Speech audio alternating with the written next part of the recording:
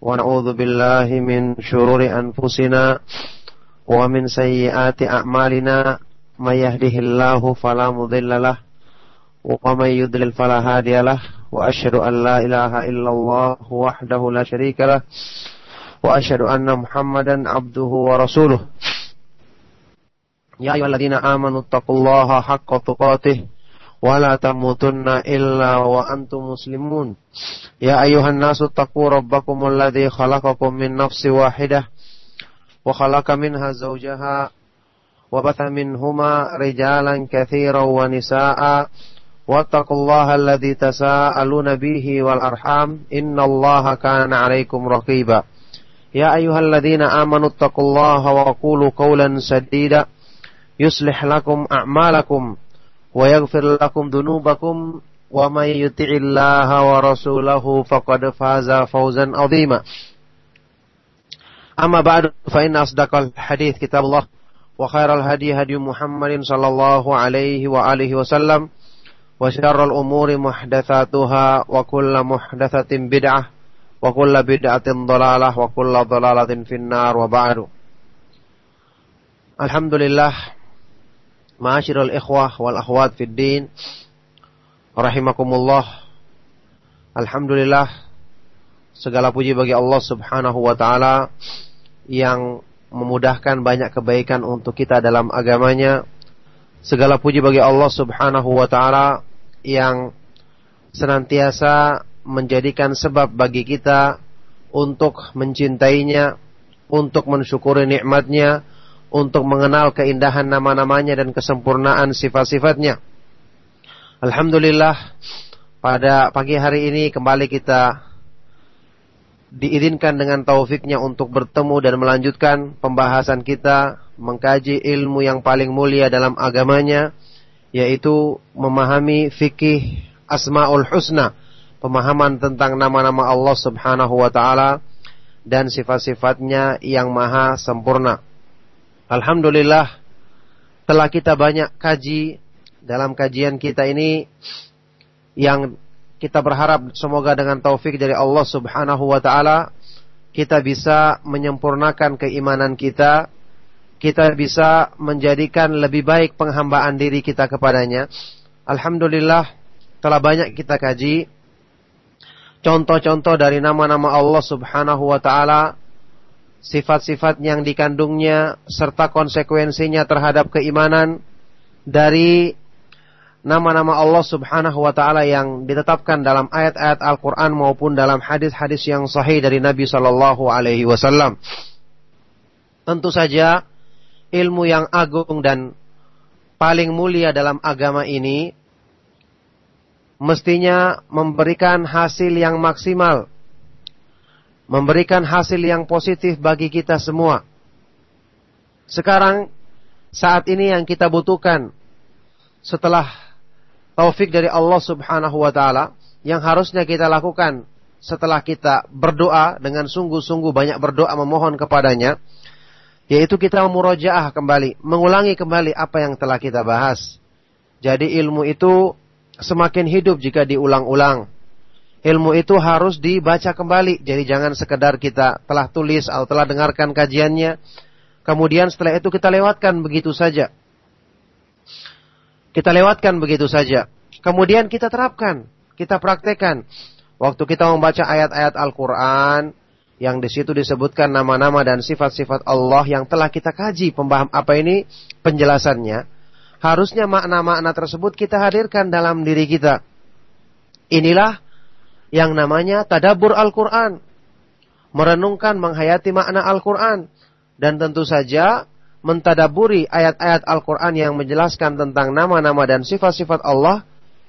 Keutamaannya sangat besar dan manfaatnya terhadap keimanan sangat agung. Nah, oleh karena itu, inilah saatnya kita mempraktikkan ilmu yang telah kita dapatkan. Apalagi ilmu yang sangat agung ini, kita ingin jadikannya sebagai sebab untuk meraih kesempurnaan iman dan takwa kepada Allah Subhanahu wa taala, meraih kesempurnaan penghambaan diri kepada Allah Subhanahu wa taala. Sudah berkali-kali saya ungkapkan, ucapan Ibnu Qayyim rahimahullah ta'ala yang mengatakan, akmalun nasi ubudiyatan al-muta'abbidu lillahi bi jami'il asma'i was sifatil lati yattali'u 'alaiha al-bashar. Orang yang paling sempurna penghambaan dirinya kepada Allah adalah orang-orang yang beribadah kepada Allah. Orang-orang yang beribadah kepada Allah subhanahu wa ta'ala dengan kandungan nama-nama dan sifat-sifatnya yang mampu dipahami oleh manusia, yang mampu dijangkau oleh pemahaman manusia. Jadi inilah perenungan Al-Quran yang paling tinggi. Al-Quran diturunkan untuk direnungkan. Maka Al-Quran akan berfungsi sebagai obat penyakit hati, sebagai hudan petunjuk, kabar gembira bagi orang-orang yang beriman, penenang hati, dan fungsi-fungsi agung yang lainnya. Kalau kita renungkan dengan cara yang saya sebutkan tadi. Allah berfirman dalam Al-Quran, Kitabun anzalnahu ilaika mubarakun liyadabbaru ayatihi wa liyatadhakkaru ulul albab. Kitab Al-Quran yang kami turunkan kepadamu ya Rasulullah, yang kitab ini mubarak, diberkahi, agar manusia merenungkan ayat-ayatnya, menghayati makna ayat-ayatnya, dan agar orang-orang yang berakal bisa mengambil pelajaran darinya. Jadi, inilah cara kita mengambil fungsi daripada Al-Quran. Barang siapa yang ingin menyempurnakan keimanannya setelah Allah mudahkan baginya sebab, saat ini dia tinggal berusaha untuk mempraktekkan hal tersebut dalam dirinya. Ibnu Qayyim rahimahullah ta'ala sewaktu menjelaskan tentang fungsi daripada Al-Quran, yang demikian banyak, bermacam-macam, dan agung, terutama dalam hal-hal yang berhubungan dengan kesempurnaan iman manusia, beliau mengatakan, walakinna dzalika mauqufun ala fahmi ma'nahu, ala fahmihi wa ma'rifatil muradi minhu. Akan tetapi semua itu tergantung dari sejauh mana manusia berusaha memahaminya dan mengetahui kandungan yang terkandung di dalam makna ayat-ayat Al-Quran tersebut. Maka subhanallah, saat ini sedikit banyak telah kita pelajari ayat-ayat yang paling agung kedudukannya dalam Al-Quran, yaitu ayat-ayat yang menjelaskan tentang nama-nama dan sifat-sifat Allah subhanahu wa ta'ala. Ayat kursi juga yang telah kita hafal, surat Al-Ikhlas, Al-Fatihah, dan ayat-ayat lain yang menjelaskan tentang nama-nama dan sifat-sifat Allah. Yang ini adalah kesempatan bagi kita untuk bisa mempraktekkan ilmu ini guna meraih pengaruhnya, untuk mendapatkan pancaran yang akan menyempurnakan keimanan dalam hati kita. Inilah cara mengambil pengobatan daripada Al-Quran untuk mengobati penyakit hati kita. Nah, sekarang kita praktekkan. Waktu kita baca ayat Al-Quran dan kita melewati nama-nama dan sifat-sifat Allah yang telah kita fahami cara memahaminya, yang telah kita pelajari cara memahaminya, maka kita hadirkan makna dari ayat-ayat tersebut, masukkan ke dalam diri kita, insya Allah kita akan dapatkan sesuatu yang sangat agung, yang sangat mengagumkan, sesuatu yang mungkin tidak kita sadari akan berpengaruh besar dalam menyempurnakan keimanan kita kepada Allah subhanahu wa ta'ala. Ibnu Qayyim rahimahullah ta'ala menjelaskan bahwa perjalanan menuju Allah melalui pintu pemahaman terhadap nama-nama dan sifat-sifatnya, ini adalah perjalanan yang bisa diumpamakan jalan pintas yang paling cepat untuk meraih keridhaan Allah subhanahu wa ta'ala. Beliau mengatakan dalam ucapannya, fasairu ilallahi min tariqil asma'i was sifat sya'nuhu ajabun wa fathuhu ajab wa sahibuhu qad siqat lahu sa'adatu wa huwa mustalkin ala firashihi min ghairi ta'abin wala magdud. Perjalanan menuju Allah subhanahu wa ta'ala, perjalanan untuk meraih keridhaan Allah subhanahu wa ta'ala melalui pemahaman terhadap nama-nama dan sifat-sifatnya, ini sya'nuhu ajab. Keadaannya sangat mengagumkan. Pengaruhnya terhadap keimanan sangat luar biasa. Wa fathuhu, dan pembukaan taufik yang Allah Subhanahu wa taala berikan kepada manusia melalui pintu ini itu sangat-sangat mengagumkan. Bahkan kata beliau, wasahibuhu, orang-orang yang melakukan hal ini, berusaha mendekatkan diri kepada Allah melalui pintu asma wa sifat. Orang-orang yang melakukan ini qad siqat lahus sa'adah, telah dibawakan kepadanya berbagai macam kebahagiaan. Dibawakan kepadanya kebahagiaan, berbagai macam keutamaan dari Allah Subhanahu wa taala. Dalam keadaan apa? Wa huwa mustalqin ala firashihi. Dalam keadaan dia cukup berbaring di atas tempat tidurnya. Tidak banyak berbuat, cukup dia merenungkan kandungan nama-nama tersebut. Waktu dia membaca Al-Quran dalam keadaan duduk, cukup dia menghadirkan maknanya, makna yang telah difahaminya. Maka dengan itu dia akan dibawakan berbagai macam keutamaan dan kebahagiaan dari Allah Subhanahu wa taala. Jadi, wa huwa mustalqin ala firashihi, dan dia dalam keadaan berbaring, tidur terlentang di atas tempat tidurnya, min ghairi ta'abin wala magdud, tanpa berpayah-payah dan tanpa bersusah-susah. Jadi inilah ayyuhal ikhwatu fillah, cara untuk meraih keutamaan yang tinggi di hadapan Allah Subhanahu wa taala. Sementara orang lain mungkin berpayah-payah dengan amalan, tapi karena mereka tidak menghadirkan, tidak hadir dalam diri mereka pengagungan terhadap Allah karena mereka tidak kenal nama-nama dan sifat-sifatnya dengan pemahaman yang benar, maka mereka berpayah-payah tapi belum tentu mendapatkan keutamaan yang tinggi. Sementara orang-orang yang beriman, paham ilmu, memahami petunjuk Allah dengan benar, apalagi yang berhubungan dengan kandungan nama-nama dan sifat-sifatnya, maka mereka itu sekali berjalan, meskipun pelan, jarak yang mereka tempuh untuk meraih ridha Allah Subhanahu wa taala sangat besar dan sangat tinggi. Inilah makna ungkapan dari seorang penyair yang mengatakan, man li bimithli sayrikal mudallali tamshi ruwaidan wa taji fil awwali. Siapakah yang mampu untuk menjadikan perjalananku seperti perjalananmu yang selalu terbimbing? Kamu berjalan perlahan-lahan, tapi kamu justru sampai pertama kali.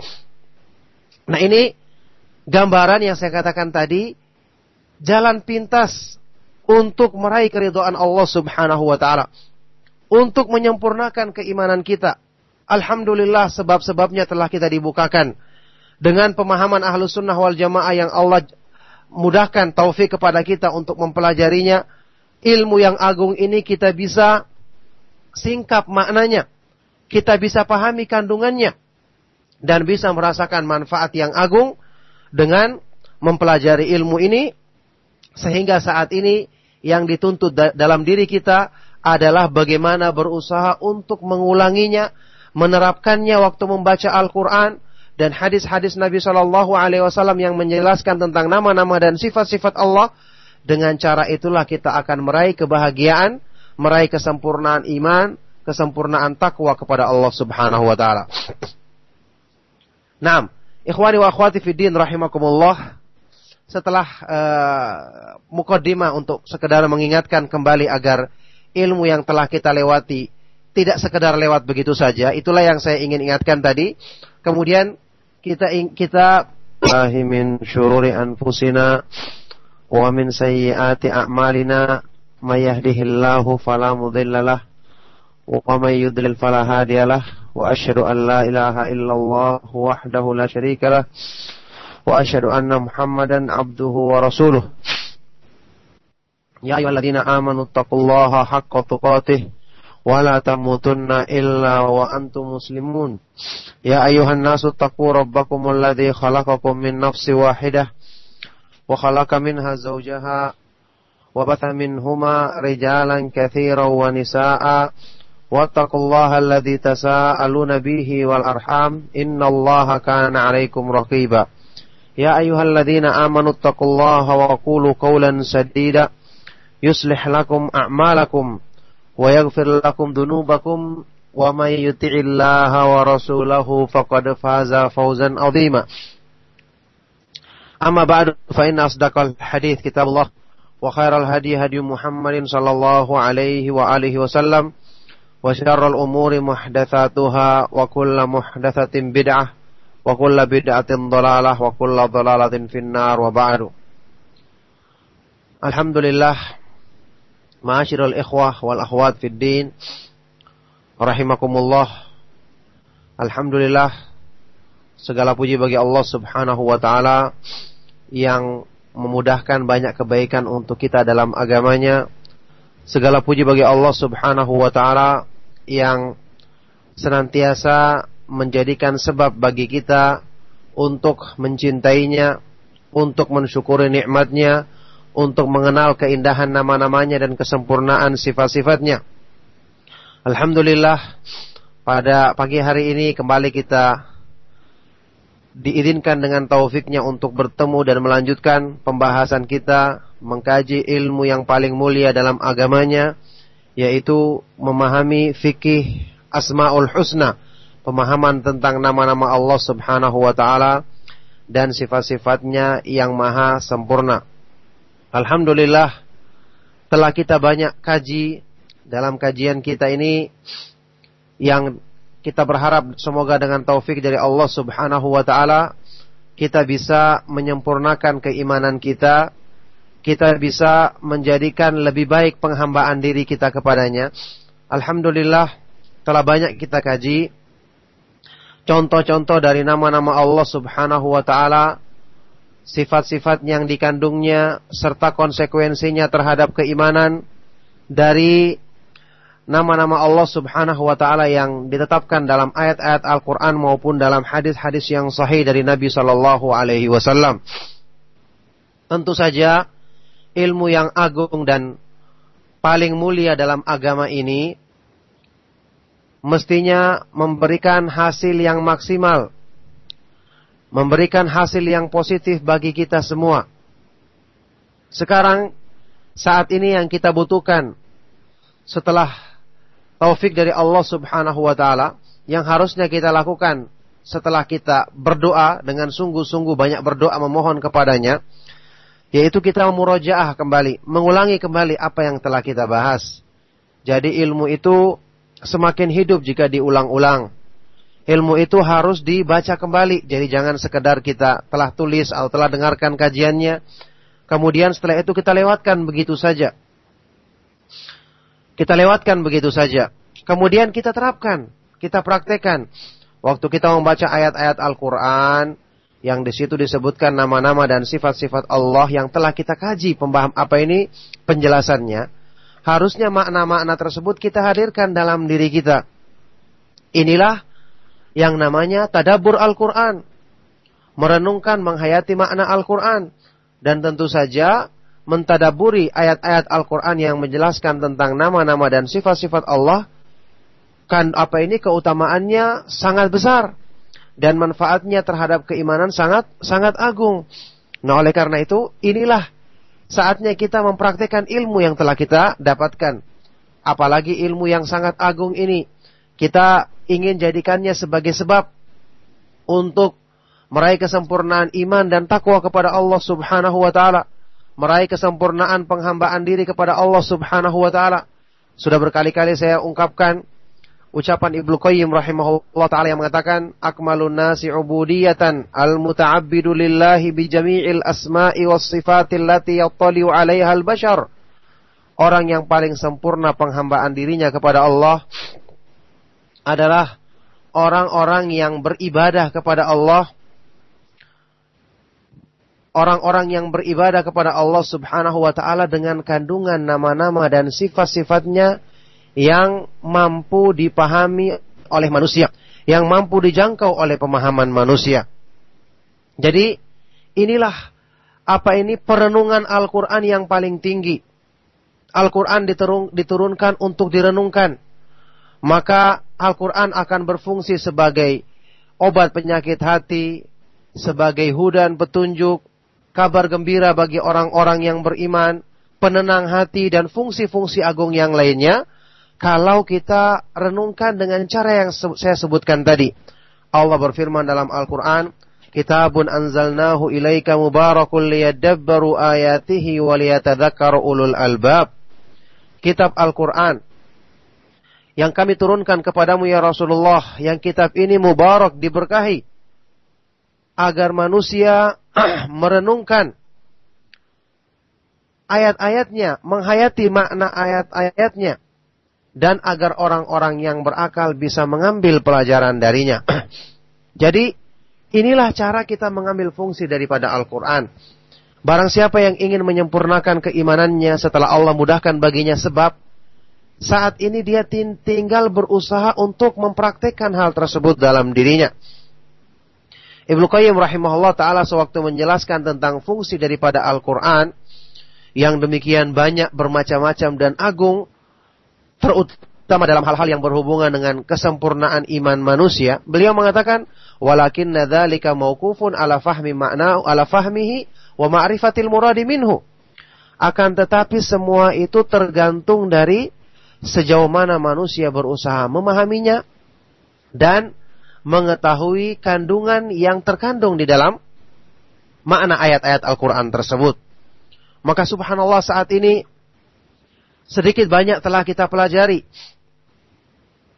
ayat-ayat yang paling agung kedudukannya dalam Al-Quran, yaitu ayat-ayat yang menjelaskan tentang nama-nama dan sifat-sifat Allah subhanahu wa ta'ala. Ayat kursi juga yang telah kita hafal, surat Al-Ikhlas, Al-Fatihah, dan ayat-ayat lain yang menjelaskan tentang nama-nama dan sifat-sifat Allah. Yang ini adalah kesempatan bagi kita untuk bisa mempraktekkan ilmu ini guna meraih pengaruhnya, untuk mendapatkan pancaran yang akan menyempurnakan keimanan dalam hati kita. Inilah cara mengambil pengobatan daripada Al-Quran untuk mengobati penyakit hati kita. Nah, sekarang kita praktekkan.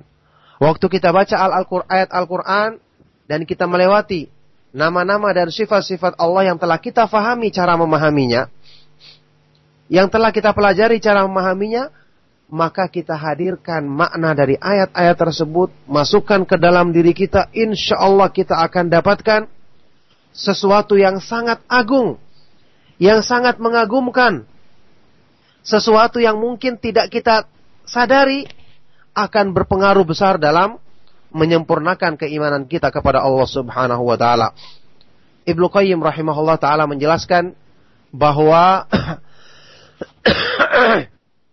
perjalanan menuju Allah melalui pintu pemahaman terhadap nama-nama dan sifat-sifatnya, ini adalah perjalanan yang bisa diumpamakan jalan pintas yang paling cepat untuk meraih keridhaan Allah subhanahu wa ta'ala. Beliau mengatakan dalam ucapannya, fasairu ilallahi min tariqil asma'i was sifat sya'nuhu ajabun wa fathuhu ajab wa sahibuhu qad siqat lahu sa'adatu wa huwa mustalkin ala firashihi min ghairi ta'abin wala magdud. Perjalanan menuju Allah subhanahu wa ta'ala, perjalanan untuk meraih keridhaan Allah subhanahu wa ta'ala melalui pemahaman terhadap nama-nama dan sifat-sifatnya, ini sya'nuhu ajab. Keadaannya sangat mengagumkan. Pengaruhnya terhadap keimanan sangat luar biasa. Wa fathuhu, dan pembukaan taufik yang Allah subhanahu wa ta'ala berikan kepada manusia melalui pintu ini itu sangat-sangat mengagumkan. Bahkan kata beliau, wa sahibuhu, orang-orang yang melakukan hal ini, berusaha mendekatkan diri kepada Allah melalui pintu asma' wa sifat, orang-orang yang melakukan ini qad siqat lahu sa'adah, telah dibawakan kepadanya berbagai macam kebahagiaan, dibawakan kepadanya kebahagiaan, berbagai macam keutamaan dari Allah subhanahu wa ta'ala, dalam keadaan apa? Wa huwa mustalkin ala firashihi, dalam keadaan dia cukup berbaring di atas tempat tidurnya, tidak banyak berbuat, cukup dia merenungkan kandungan nama-nama tersebut. Waktu dia membaca Al-Quran dalam keadaan duduk, cukup dia menghadirkan maknanya, makna yang telah difahaminya, maka dengan itu dia akan dibawakan berbagai macam keutamaan dan kebahagiaan dari Allah subhanahu wa ta'ala. Jadi, wa huwa mustalkin ala firashihi, dan dia dalam keadaan berbaring, tidur terlentang di atas tempat tidurnya, min ghairi ta'abin wala magdud, tanpa berpayah-payah dan tanpa bersusah-susah. Jadi inilah ayyuhal ikhwatu fillah, cara untuk meraih keutamaan yang tinggi di hadapan Allah subhanahu wa ta'ala. Sementara orang lain mungkin berpayah-payah dengan amalan, Tapi karena mereka tidak hadir dalam diri mereka pengagungan terhadap Allah karena mereka tidak kenal nama-nama dan sifat-sifatnya dengan pemahaman yang benar, maka mereka berpayah-payah tapi belum tentu mendapatkan keutamaan yang tinggi. Sementara orang-orang yang beriman, paham ilmu, memahami petunjuk Allah dengan benar, apalagi yang berhubungan dengan kandungan nama-nama dan sifat-sifatnya, maka mereka itu sekali berjalan, meskipun pelan, jarak yang mereka tempuh untuk meraih ridha Allah subhanahu wa ta'ala sangat besar dan sangat tinggi. Inilah makna ungkapan dari seorang penyair yang mengatakan, man li bimithli sayrikal mudallali tamshi ruwaidan wa taji fil awwali. Siapakah yang mampu untuk menjadikan perjalananku seperti perjalananmu yang selalu terbimbing? Kamu berjalan perlahan-lahan tapi kamu justru sampai pertama kali. Nah, ini gambaran yang saya katakan tadi, jalan pintas untuk meraih keridhaan Allah subhanahu wa ta'ala, untuk menyempurnakan keimanan kita. Alhamdulillah, sebab-sebabnya telah kita dibukakan dengan pemahaman Ahlus Sunnah wal Jamaah yang Allah mudahkan taufik kepada kita untuk mempelajarinya. Ilmu yang agung ini kita bisa singkap maknanya, kita bisa pahami kandungannya, dan bisa merasakan manfaat yang agung dengan mempelajari ilmu ini. Sehingga saat ini yang dituntut dalam diri kita adalah bagaimana berusaha untuk mengulanginya, menerapkannya waktu membaca Al-Quran dan hadis-hadis Nabi SAW yang menjelaskan tentang nama-nama dan sifat-sifat Allah. Dengan cara itulah kita akan meraih kebahagiaan, meraih kesempurnaan iman, kesempurnaan takwa kepada Allah subhanahu wa ta'ala. Naam, ikhwani wa akhwati fiddin rahimakumullah. Setelah muqaddimah untuk sekedar mengingatkan kembali, wa na'udzu billahi min syururi anfusina wa min sayyiati a'malina, may yahdihillahu fala mudhillalah wa may yudlil fala hadiyalah, wa asyhadu an la ilaha illallah wahdahu la syarikalah wa asyhadu anna Muhammadan abduhu wa rasuluh. Ya ayyuhalladzina amanu taqullaha haqqa tuqatih wa la tamutunna illa wa antum muslimun. Ya ayyuhan nasu taqu rabbakumul ladzi khalaqakum min nafsin wahidah wa khalaqa minha zawjaha wa batha minhuma rijalan katsiran wa nisaa'a wattaqullaha alladzi tasaaluna bihi wal arham innallaha kana 'alaikum raqiba. Ya ayyuhalladzina amanu taqullaha wa qulu qawlan sadida yuslih lakum a'malakum wa yaghfir lakum dhunubakum wa may yuti'illaha wa rasulahu faqad faza fawzan 'azima. Amma ba'du, fa inna asdaqal hadits kitabullah wa khairal hadi hadi Muhammadin sallallahu alaihi wa alihi wasallam wa syarrul umuri muhdatsatuha wa kullu muhdatsatin bid'ah wa kullu bid'atin dhalalah wa kullu dhalalatin finnar wa ba'du. Alhamdulillah, ma'asyiral ikhwah wal akhwat fid din rahimakumullah. Alhamdulillah, segala puji bagi Allah subhanahu wa ta'ala yang memudahkan banyak kebaikan untuk kita dalam agamanya. Segala puji bagi Allah subhanahu wa ta'ala yang senantiasa menjadikan sebab bagi kita untuk mencintainya, untuk mensyukuri nikmatnya, untuk mengenal keindahan nama-namanya dan kesempurnaan sifat-sifatnya. Alhamdulillah, pada pagi hari ini kembali kita diizinkan dengan taufiknya untuk bertemu dan melanjutkan pembahasan kita mengkaji ilmu yang paling mulia dalam agamanya, yaitu memahami fikih Asmaul Husna, pemahaman tentang nama-nama Allah subhanahu wa ta'ala dan sifat-sifatnya yang maha sempurna. Alhamdulillah, telah kita banyak kaji dalam kajian kita ini, yang kita berharap semoga dengan taufik dari Allah subhanahu wa ta'ala kita bisa menyempurnakan keimanan kita, kita bisa menjadikan lebih baik penghambaan diri kita kepadanya. Alhamdulillah, telah banyak kita kaji contoh-contoh dari nama-nama Allah subhanahu wa ta'ala, sifat-sifat yang dikandungnya serta konsekuensinya terhadap keimanan dari nama-nama Allah Subhanahu wa taala yang ditetapkan dalam ayat-ayat Al-Qur'an maupun dalam hadis-hadis yang sahih dari Nabi sallallahu alaihi wasallam.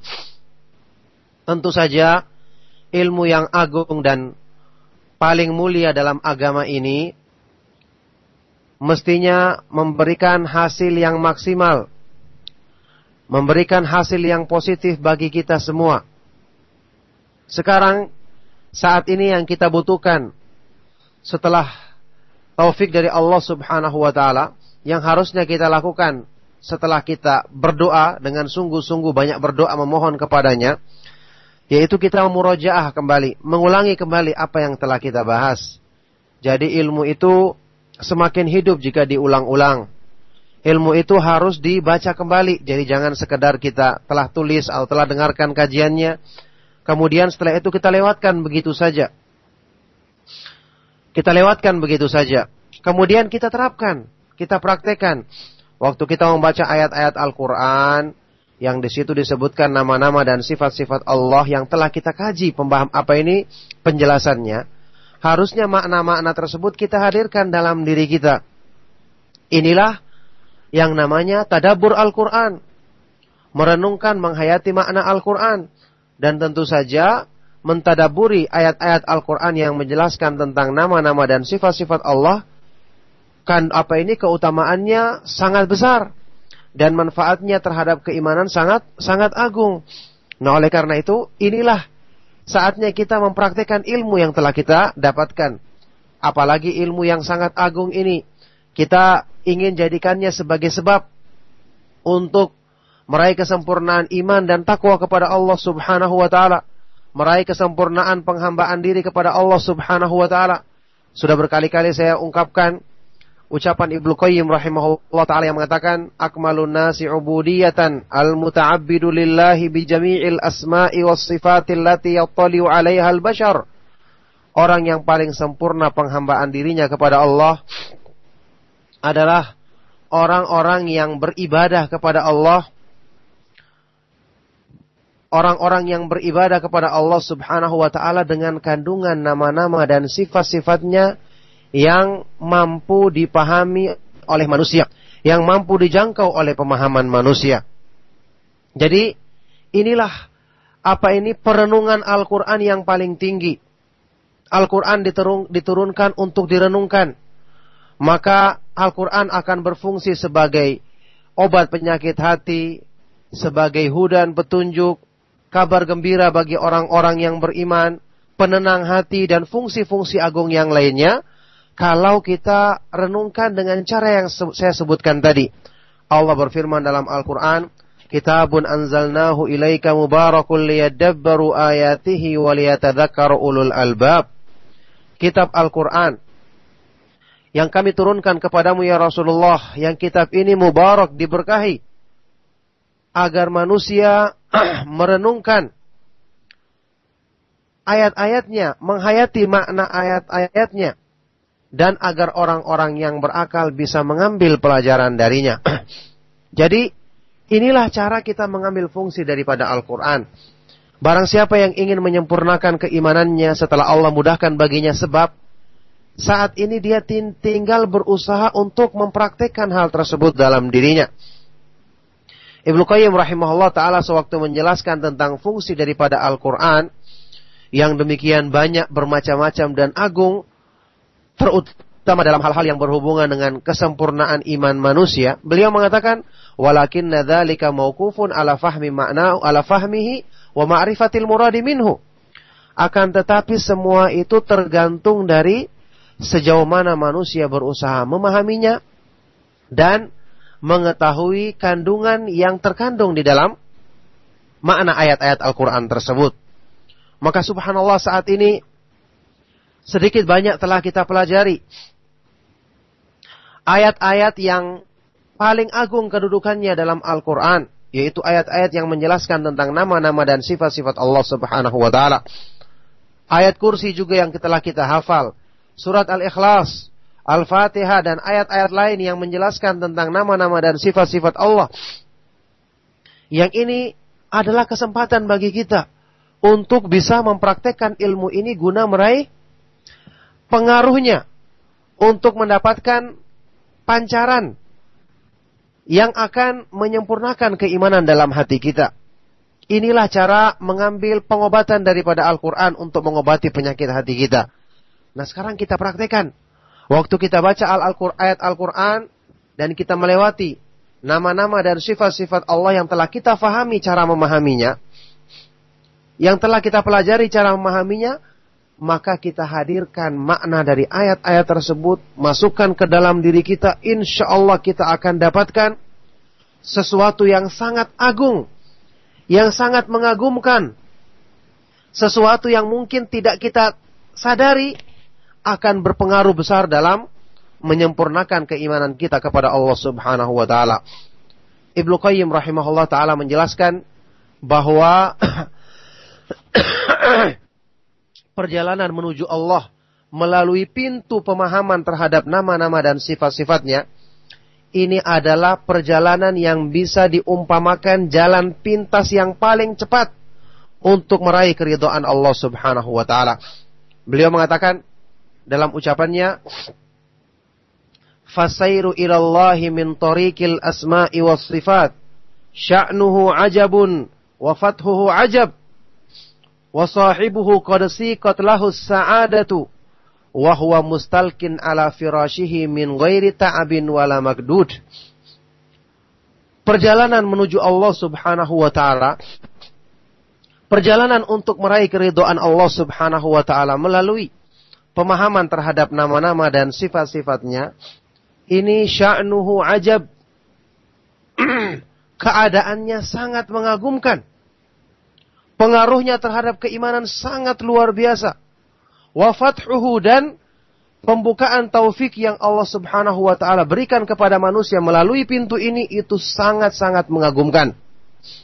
Bahkan kata beliau, wa sahibuhu, orang-orang yang melakukan hal ini, berusaha mendekatkan diri kepada Allah melalui pintu asma wa sifat, orang-orang yang melakukan ini qad siqat lahu sa'adah, telah dibawakan kepadanya berbagai macam kebahagiaan, dibawakan kepadanya kebahagiaan, berbagai macam keutamaan dari Allah Subhanahu wa taala.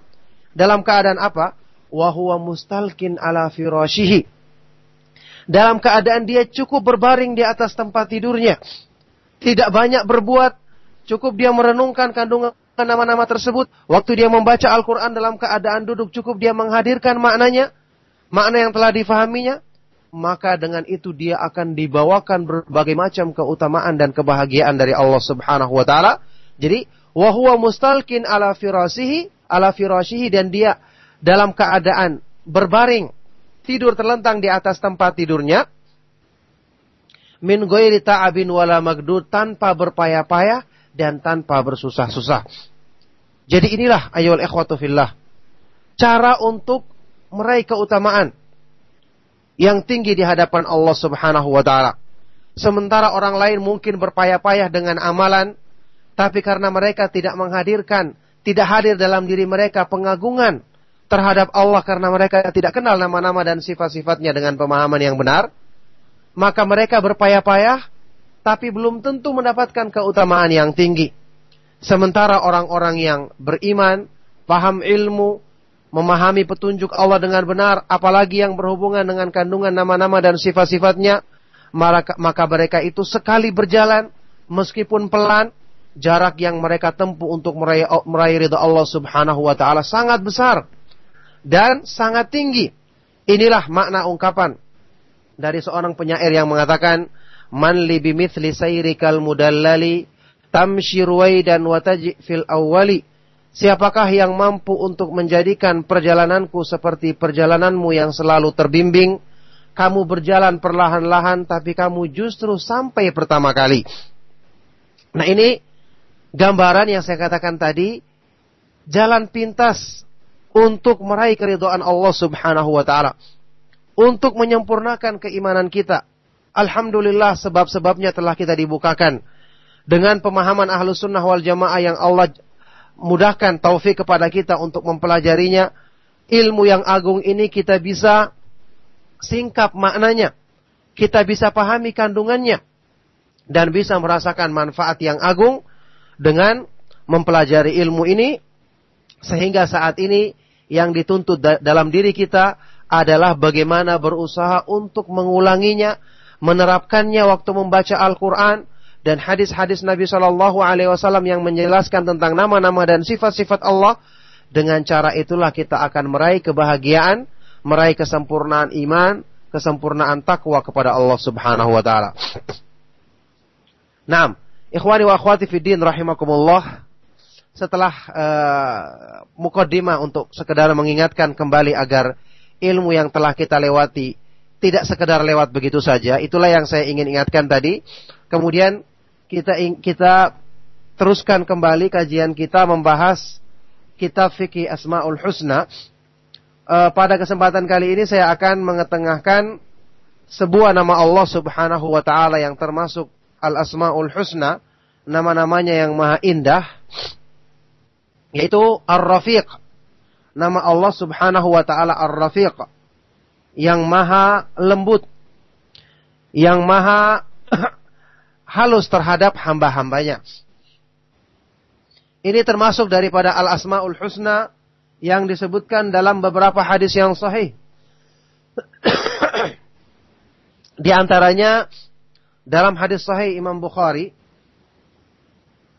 dari Urwah ibnu Zubair dari Aisyah radhiyallahu anha, dia mengatakan, "Ista'dzana rahtun minal yahudi 'alan nabiy sallallahu alaihi wasallam faqalu assalamu alayka." Fakultu bal alaikumussamu wal la'natu. Faqala ya Aisyatu innallaha rafiqun yuhibbur rifqa fil amri kullih. Qultu awalam tasma'u ma qalu? Qala qultu wa alaikum. Aisyah radhiyallahu anha ummul mukminin mengatakan, sekelompok orang dari Yahudi meminta izin untuk bertemu dengan Nabi sallallahu alaihi wasallam. Mereka mengatakan assalamu alayka. Jadi terkesan salam tapi ucapannya assam, yakni kebinasaan atasmu. Fakultu, maka Aisyah radhiyallahu anha yang mendengarkan ucapan ini marah dan beliau mengatakan bal alaikumussamu wal la'natu. Bahkan atas kalianlah kebinasaan dan laknat dari Allah. Faqala, maka Rasulullah sallallahu alaihi wasallam pada waktu itu bersabda, wahai Aisyah, innallaha rafiqun yuhibbur rifqa fil amri kullih. Sesungguhnya Allah Subhanahu wa taala Rafiq, maha lembut dan menyukai kelembutan dalam semua perkara. Qultu, maka Aisyah mengatakan, aku berkata, apakah engkau tidak mendengar ucapan mereka? Maka Rasulullah sallallahu alaihi wasallam, aku mendengar dan aku sudah mengatakan wa alaikum, dan atas kalian kebinasaan tersebut.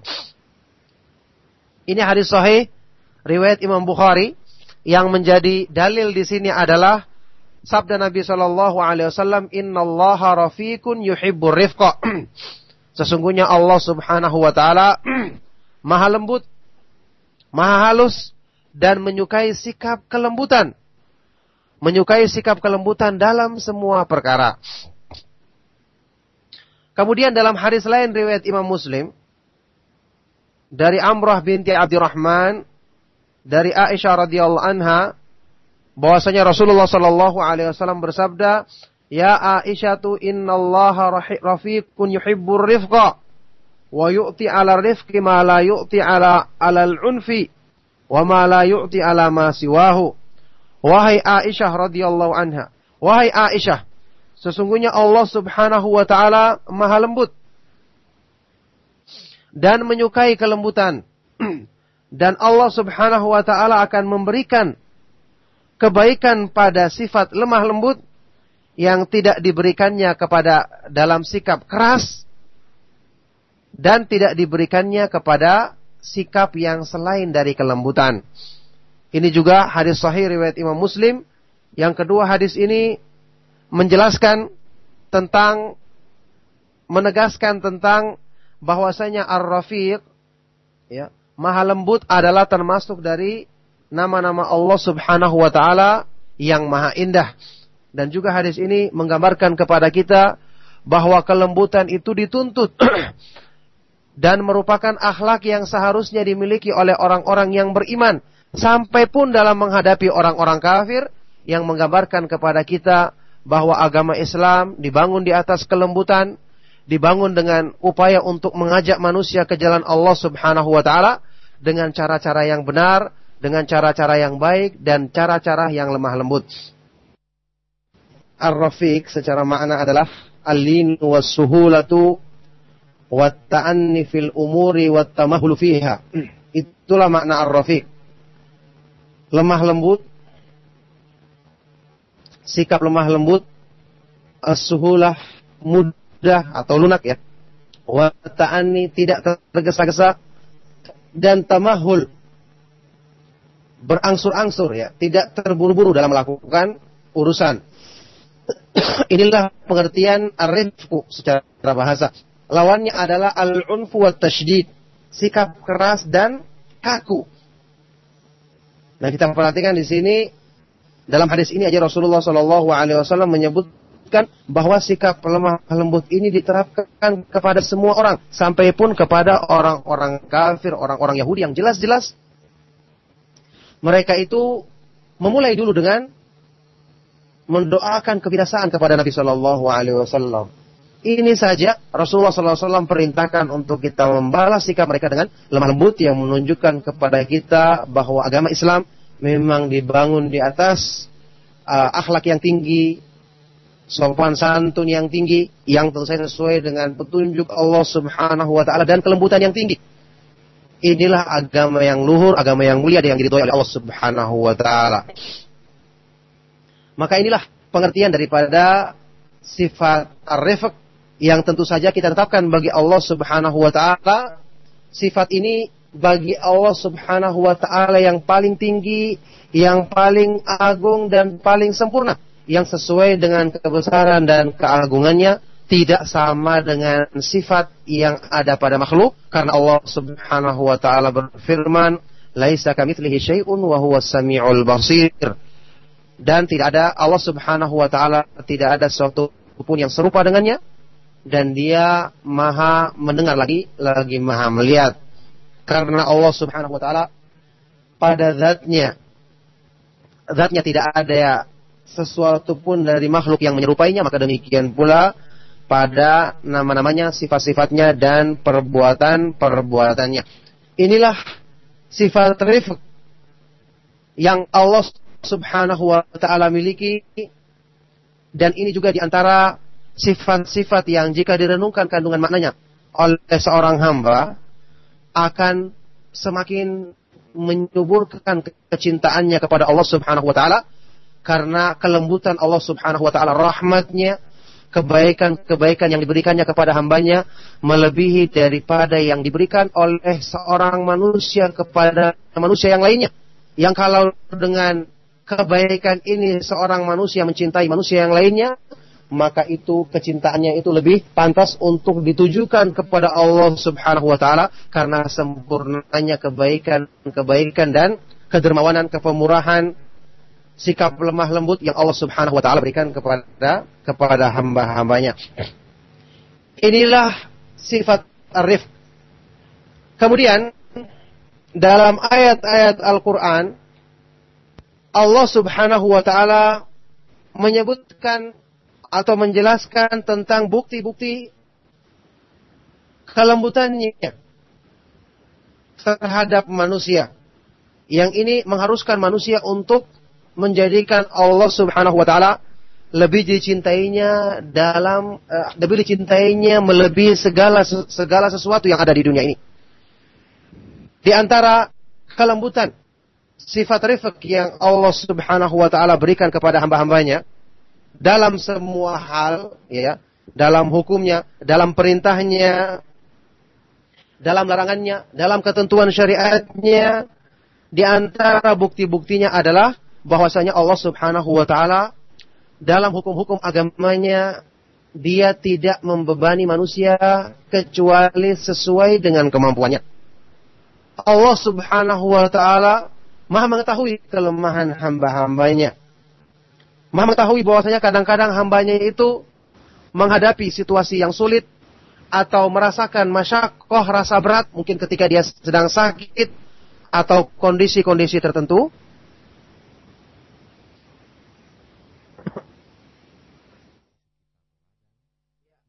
tentang kondisi-kondisi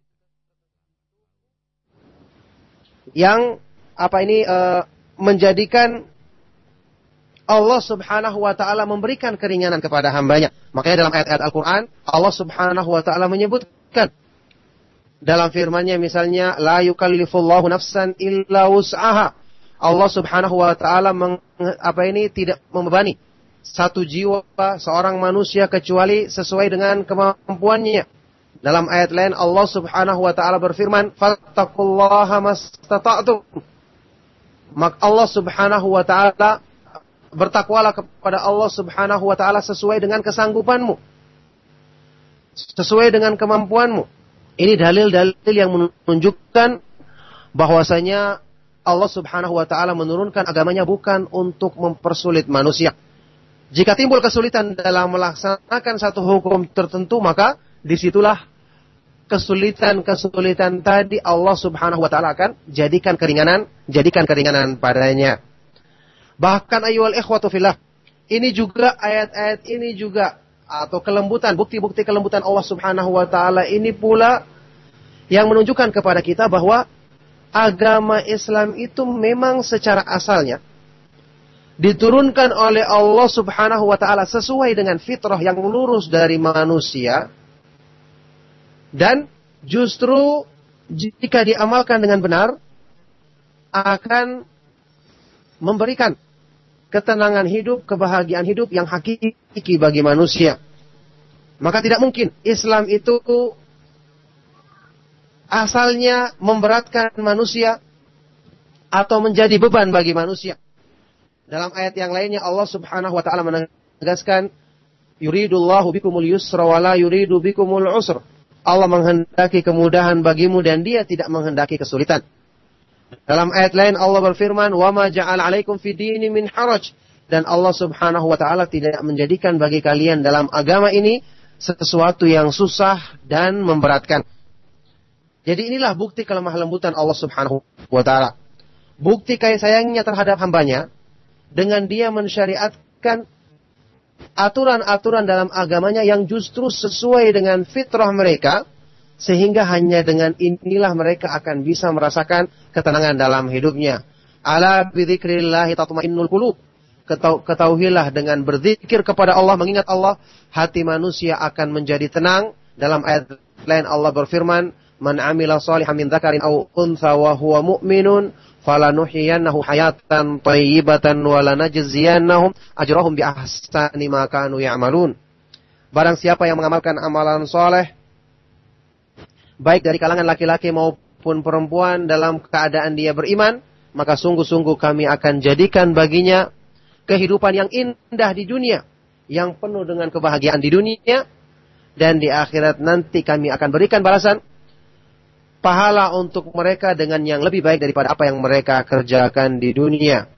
Maka tujuan diturunkannya syariat adalah untuk menenangkan hidup manusia, menjadikan damai dan bahagia hidupnya orang-orang yang berpegang teguh dengan petunjuk Allah Subhanahu wa taala. Inilah bukti kasih sayang, kebaikan-kebaikan dan kelemah lembutan dari Allah Subhanahu wa taala.